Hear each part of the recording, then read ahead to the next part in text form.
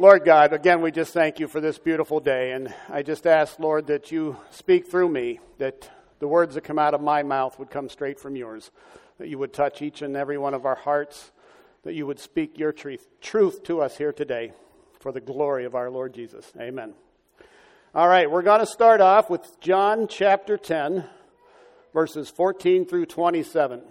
Now, what I'm reading is from the NIV, so you can follow along in the Bible if you want to. It's going to be on the screen as well.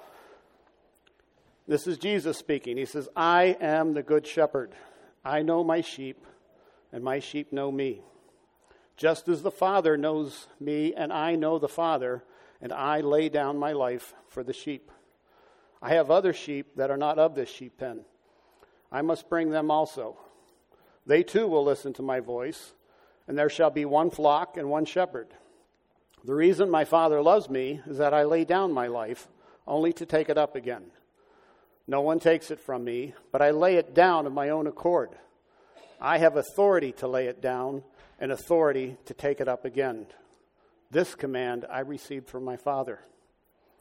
At these words, the Jews were again divided. Many of them said, he is a demon-possessed and raving mad. Why listen to him? But others said, these are not the sayings of a man possessed by a demon. Can a demon open the eyes of the blind? Then came the feast of dedication at Jerusalem. It was winter, and Jesus was in the temple area walking in Solomon's colonnade. The Jews gathered around him, saying, how long will you keep us in suspense? If you are the Christ, tell us plainly. Jesus answered, I did tell you, but you do not believe. The miracles I do in my Father's name speak for me. But you do not believe because you are not my sheep. My sheep listen to my voice. I know them, and they follow me. We are constantly bombarded by noise of one kind or another in this world. Everywhere we go, people are talking, music is playing, televisions are blaring. I ride the subway downtown to the medical school where I work. And in the subway station, as well as each of the trains, there's a plaque that says, no playing of music unless it's connected to an earphone. However, in most of the stations, they have music playing overhead. And quite frankly, it is not the type of music that I would choose if I were going to listen to music. So it's okay to listen to music as long as they get to choose it for you. It seems like the whole world is trying to decide what we listen to, trying to decide who gets our attention. You ever been in one of those restaurants where you can barely hear the person next to you talking? It's like a major competition to see who can be the loudest, to see who can be heard. Satan is trying to do the same type of thing. He's trying to make people listen to him instead of Jesus. Today I want to talk about prayer, but I want to talk about a part of prayer that a lot of us don't really think about sometimes. That's the listening part. You know, Jesus said in the scripture we just read in John 10:27, my sheep listen to my voice. I know them, and they follow me. My sheep listen to my voice. And the question we need to ask ourselves is this: how often do I truly hear his voice? How often do I truly hear his voice? When it comes to prayer, we often treat God like a short order cook. We tell him what we want for breakfast, lunch, and dinner. I hope you can handle that. Let me know if you need me to do anything, and I'll talk to you later tonight. We give him a list of the things we want, a list of the things we need, and a list of our problems. But we rarely take the time to listen to what he has to say. What many of us have forgotten is that prayer is a conversation with God. Prayer is a conversation with God. It's not supposed to be a monologue. It's not supposed to be us talking constantly and not listening. It's a conversation. How can we possibly hear his voice if we never stop talking? In Joshua, chapter 1, 1 through 9. It says, after the death of Moses, the servant of the Lord said to Joshua, son of Nun, Moses' aide, Moses, my servant, is dead. Now then, you and all these people get ready to cross the Jordan River into the land I am about to give to them, to the Israelites. I will give you every place where you set your foot, as I promised Moses. Your territory will extend from the desert to Lebanon, and from the great river, the Euphrates, all the Hittite country, to the great sea on the west.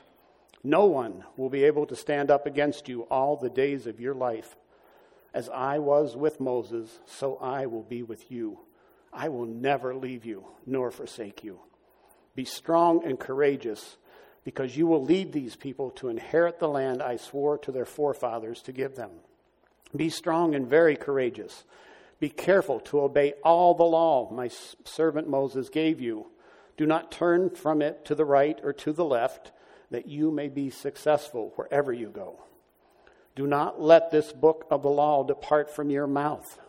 Meditate on it day and night, so that you may be careful to do everything written in it.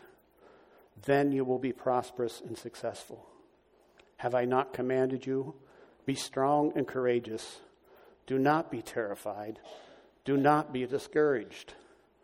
For the Lord your God will be with you wherever you go.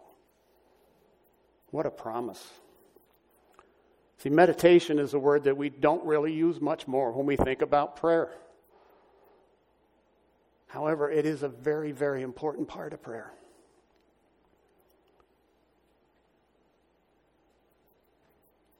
God said to Joshua in verse 8, do not let this book of the law depart from your mouth. Meditate on it day and night, so that you may be careful to do everything written in it. Then you will be prosperous and successful. In Psalm 1, verses 1 to 3, it says, blessed is the man who does not walk in the counsel of the wicked, or stand in the way of sinners, or sit in the seat of mockers. But his delight is in the law of the Lord. And on his law he meditates day and night. He is like a tree planted by streams of water, which yields its fruit in season, and whose leaf does not wither. Whatever he does prospers. See any resemblance between those two passages? Meditating on it day and night, being successful and prosperous. Psalm 119, 97 through 99. It says, oh, how I love your law. I meditate on it all day long. Your commands make me wiser than my enemies, for they are ever with me. I have more insight than all my teachers, for I meditate on your statutes. And in Luke chapter 6, 12 and 13, it says, one of those days Jesus went out to a mountainside to pray and spent the night praying to God. When morning came, he called his disciples to him and chose 12 of them, whom he also designated apostles. Jesus had an important decision to make. He was selecting 12 apostles, and that wasn't something that he took very lightly. He spent the night praying to God. The night praying. This was obviously more than just, hey, Dad, I need to pick 12 of these guys to be the best. Can you take care of that for me? I'm going to bed. I'll see you in the morning. Love you, Dad. He spent the night talking to God, meditating, and letting God help him choose who to pick. He spent the night praying to God. That blows me away. I couldn't tell you when the last time was I spent a full 10 or 20 minutes throughout the course of the day praying. It's not always an easy thing to do, but it's something that we need to do on a regular basis. It's not something we have to stop our lives to be able to pray with God. We can pray and listen to him anytime, no matter what we're doing.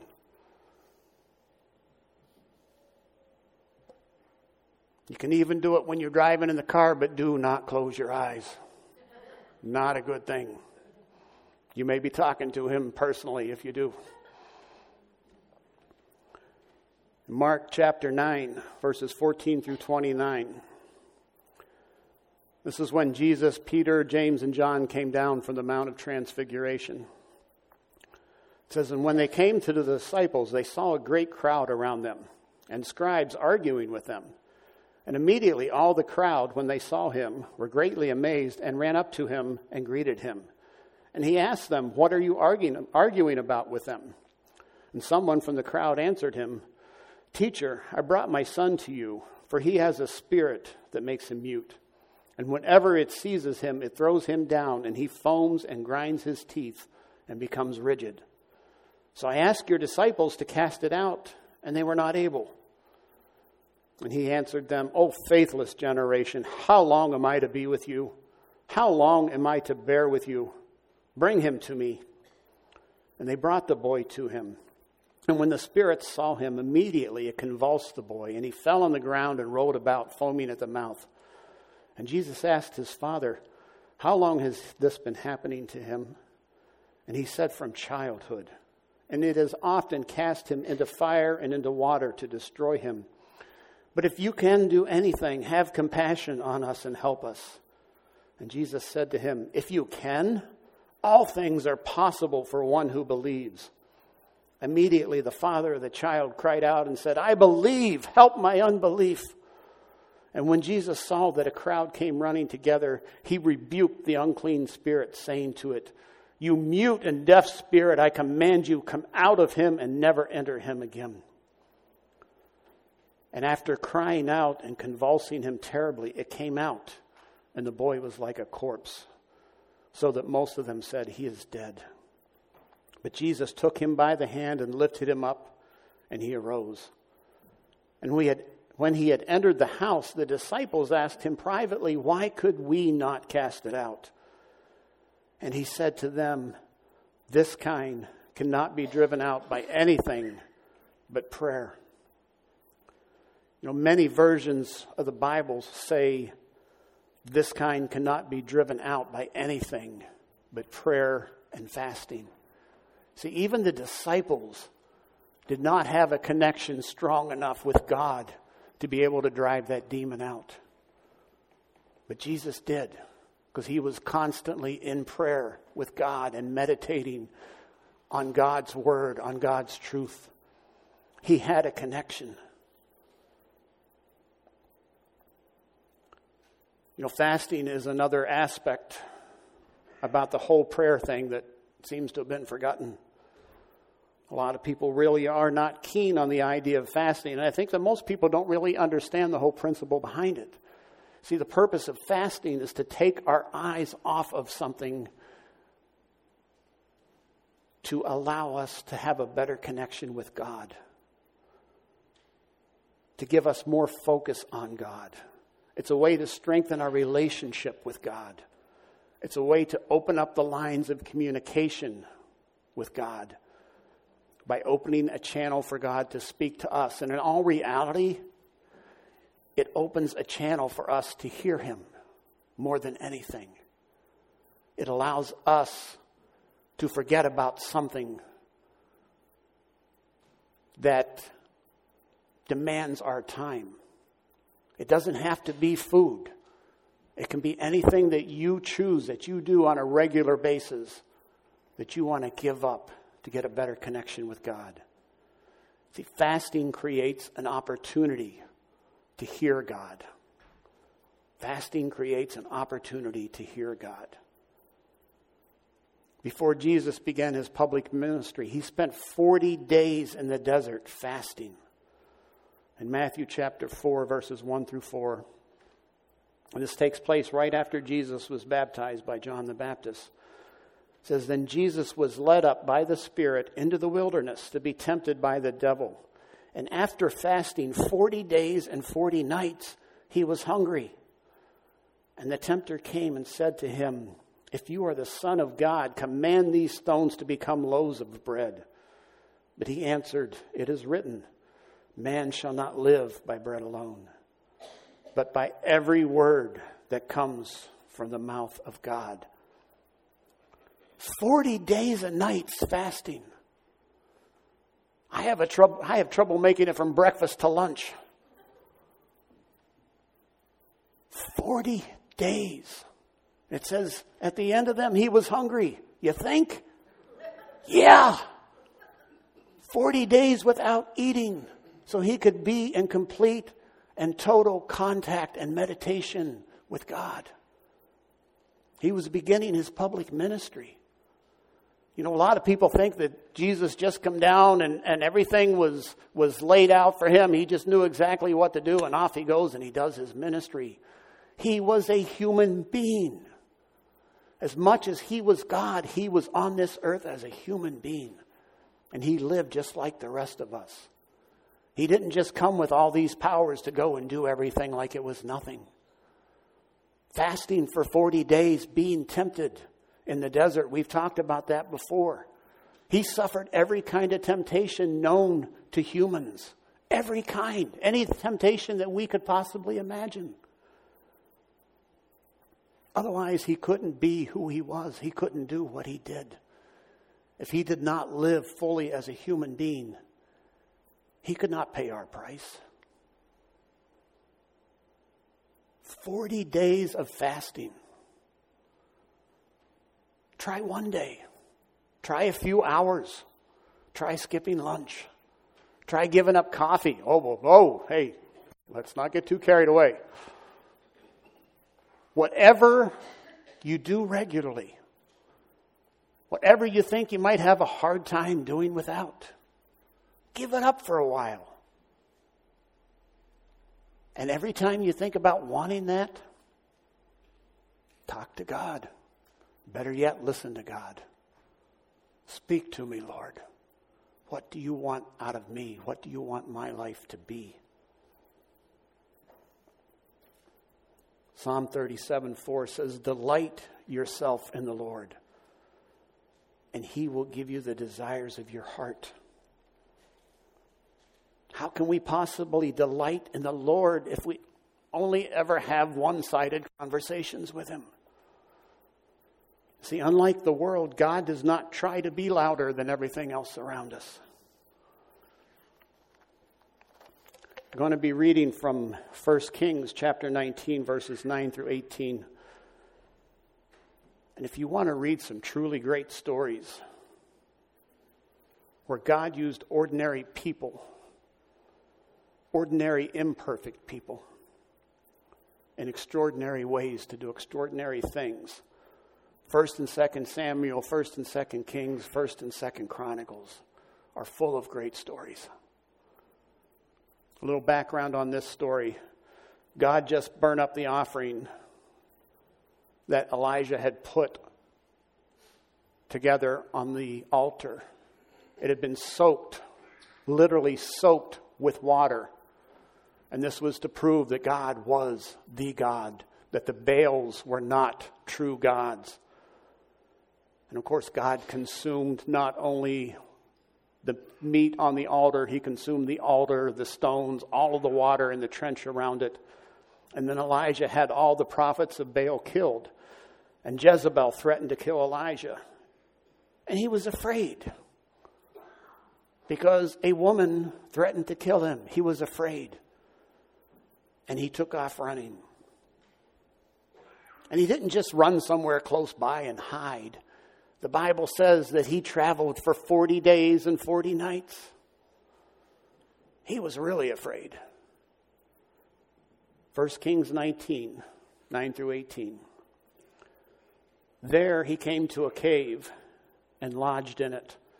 And behold, the word of the Lord came to him. And he said to him, what are you doing here, Elijah? He said, I have been very jealous for the Lord, the God of hosts. For the people of Israel have forsaken your covenant, thrown down your altars, and killed your prophets with the sword. And I, even I only, am left. And they seek my life to take it away. And he said, go out and stand on the mount before the Lord.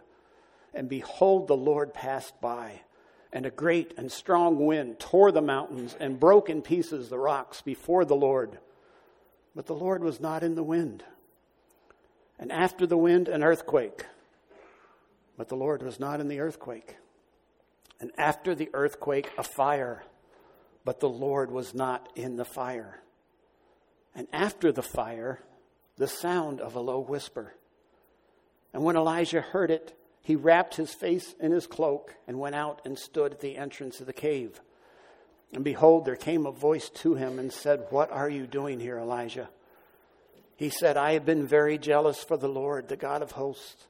For the people of Israel have forsaken your covenant, thrown down your altars, and killed your prophets with the sword. And I, even I only am left, and they seek my life to take it away." And the Lord said to him, "Go, return on your way to the wilderness of Damascus. And when you arrive, you shall anoint Hazael to be king over Syria. And Jehu, the son of Nimshi, you shall anoint to be king over Israel.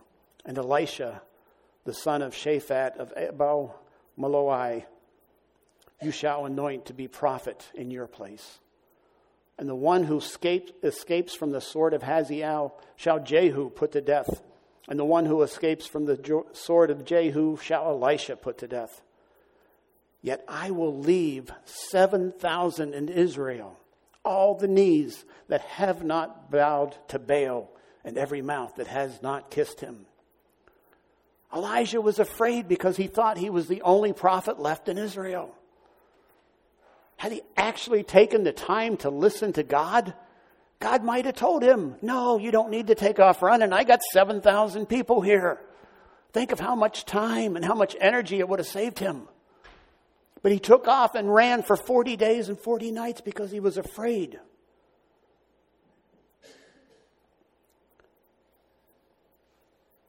The point I really want to bring out of this passage, though, is how God presented himself to Elijah. Verse 11, and he said, "Go out and stand on the mount before the Lord." And behold, the Lord passed by, and a great and strong wind tore the mountains and broke in pieces the rocks before the Lord. But the Lord was not in the wind. And after the wind, an earthquake. But the Lord was not in the earthquake. And after the earthquake, a fire. But the Lord was not in the fire. And after the fire, the sound of a low whisper. God can be as strong and powerful as anything we could possibly imagine. Earthquake, fire, wind. You look at what the hurricane just did. God could do 1,000,000 times more than that. But that's not how God approaches us. God comes to us gentle and quiet, like a whisper. See, when the whisper came, then Elijah felt safe enough to go out. God chooses to be quiet and gentle. He doesn't force himself on us. Matthew 11:28-30, Jesus said, "Come to me, all who labor and are heavy laden, and I will give you rest. Take my yoke upon you and learn from me, for I am gentle and lowly in heart, and you will find rest for your souls. For my yoke is easy, and my burden is light." That doesn't sound the way the rest of the world goes after us, does it? That's not how the rest of the world tries to get our attention. Jesus says, "I'm gentle and lowly in heart." Boy, gentle's not the way I see advertising coming at me. It's not the way I see people trying to get my attention. A lot of times, gentle doesn't work very well with me.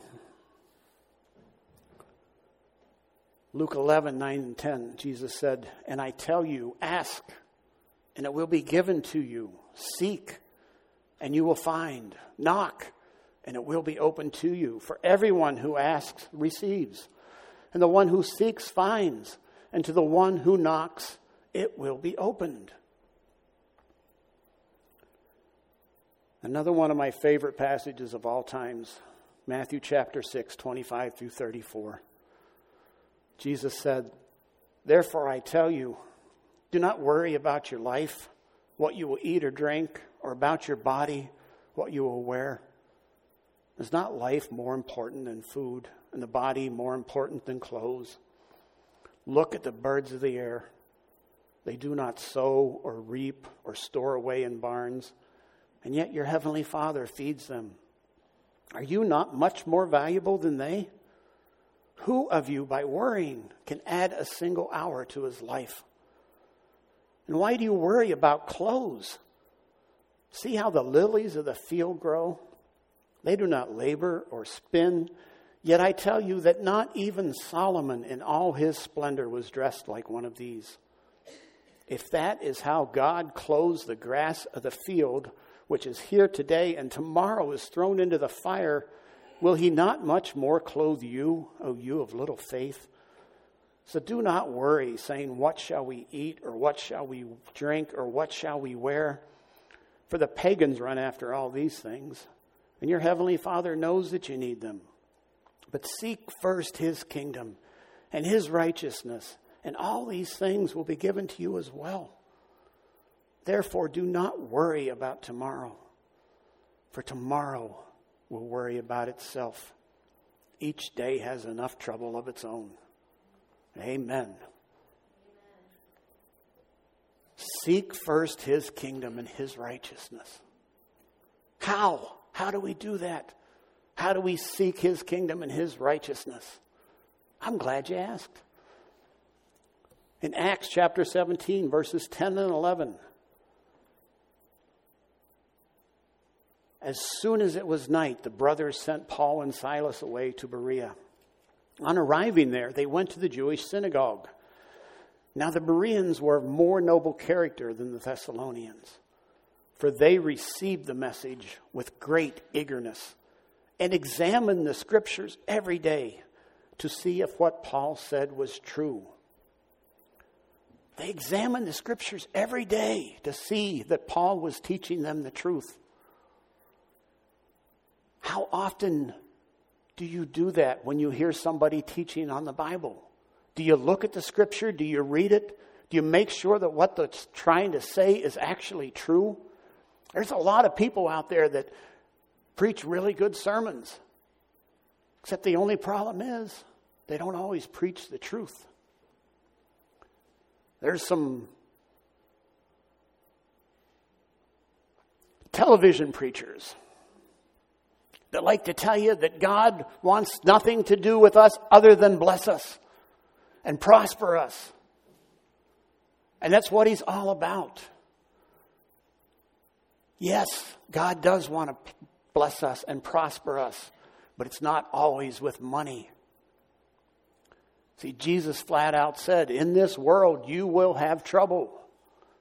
Some people will preach that when you give your life to Jesus Christ, your troubles will all be gone. No, they're just starting. They're just beginning. We need to know the truth ourselves. Yes, it's great to have people teach it to us, to talk about it, to inspire us with it. But we need to know that it's truth. We need to know that it is God's word and not someone else's.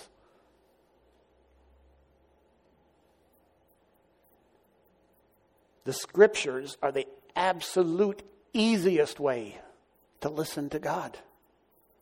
It's his message to us. It's his love letter to us.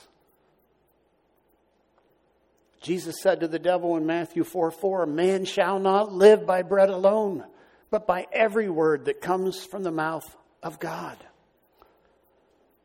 We have the word of God right on our fingertips.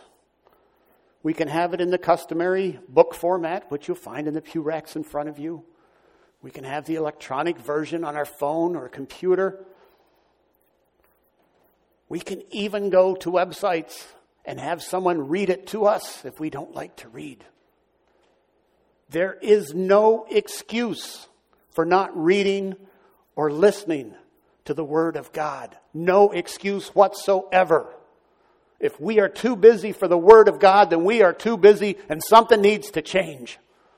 And something needs to change quickly. God wants a relationship with us. And if we won't even listen to His word, listen to what He has to say to us, we don't have a relationship. If we are too busy for God, then we are too busy for life. We need to change something. Ephesians chapter 6, 18 through 20 says, and pray in the Spirit on all occasions with all kinds of prayers and requests. With this in mind, be alert and always keep on praying for all the saints.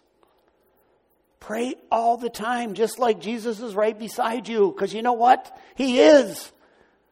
If we have Jesus Christ in our hearts, He's in us. He's with us all the time. Not just when we get down on our knees, not when we close our eyes and pray, all the time. Paul says, pray in the Spirit on all occasions.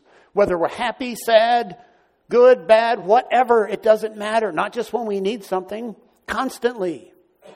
We see somebody walking down the street that needs help. Pray for them. And if you can help them, help them. You don't have to look very hard to find somebody that needs prayer. I guarantee you. Pray for each other. Pray for other believers, especially those that are persecuted. 1 Peter 5, 6 and 7. Humble yourselves, therefore, under the mighty hand of God, so that at the proper time He may exalt you, casting all your anxieties on Him because He cares for you. Casting all your anxieties on Him because He cares for you. God wants us to tell Him about all of our problems. Not just the big ones, not just the little ones that He thinks He can handle. All of them. And boy, do I have a list. I used to think that if I misplaced my keys, I couldn't go to God. That was my own stupidity. It's not His problem. He's far too busy to stop what He's doing and come help me find my keys. But that's exactly what He wants. Everything He wants us to give to Him. You know what really amazes me? When you finally get smart and you stop looking and you say, God, I need your help. And almost immediately you find them. It's like, why didn't I do that 20 minutes ago? No, I thought I had to do it myself. Casting all your anxieties on Him. We are never called to be strong under our own power. Never. Jesus says in John 15:5, I am the vine, you are the branches.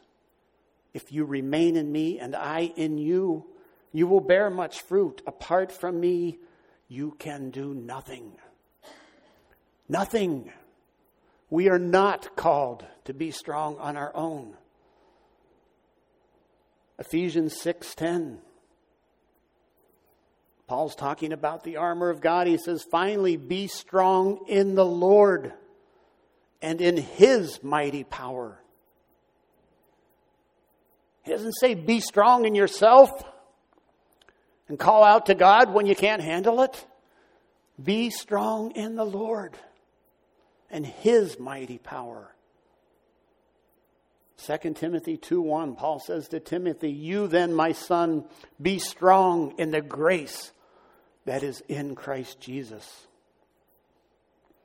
God wants to have a relationship with us. He wants us to walk with Him. He wants us to talk with Him. He wants to hear what's going on in our life. He wants to hear our problems and concerns, all of them.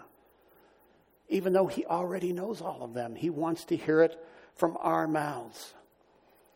But rest assured, He does not want us to do all the talking. He wants us to listen. Psalm 46:10. God says, be still and know that I am God. Are you listening? Let's pray. Lord God, I'll be the first to admit that I have a hard time listening. Like so many of us, Lord, it's always about doing. It's always about telling. There's a reason we have one mouth and two ears. Most of us use our mouth more than we do our ears. We get caught up in the world, God. We get caught up in our problems. We just want to give them to you and have you fix them. We know you don't need our help, so we just hand it off to you and let me know when you're done. That's not what you want. You want to talk to us about our problems. You want to problem solve with us. You want to tell us how to solve our problems. You want to tell us how to live our lives. You want to tell us how to be the children that you've called us to be. Lord God, this world is so noisy that we live in. And you are so gentle, so kind, and so humble. Give us the strength, the grace, and the power to turn off some of these things, Lord, so that we can hear you.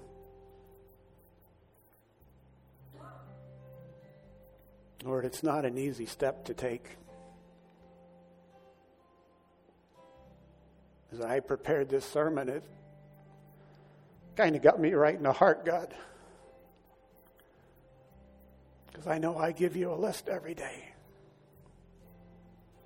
And I don't often take time to hear what you have to say about it. I ask you for help. And I imagine there's at least one or two others out here that got the same problem, God.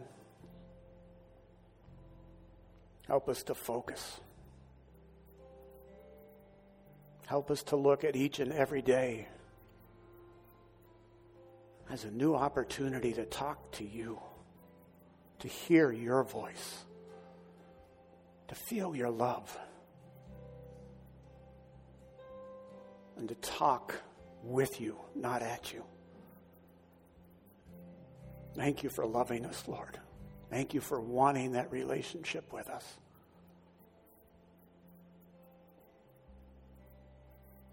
Help us. It's a big step for us, God. But we're all ears. We love you. In Jesus' name, amen.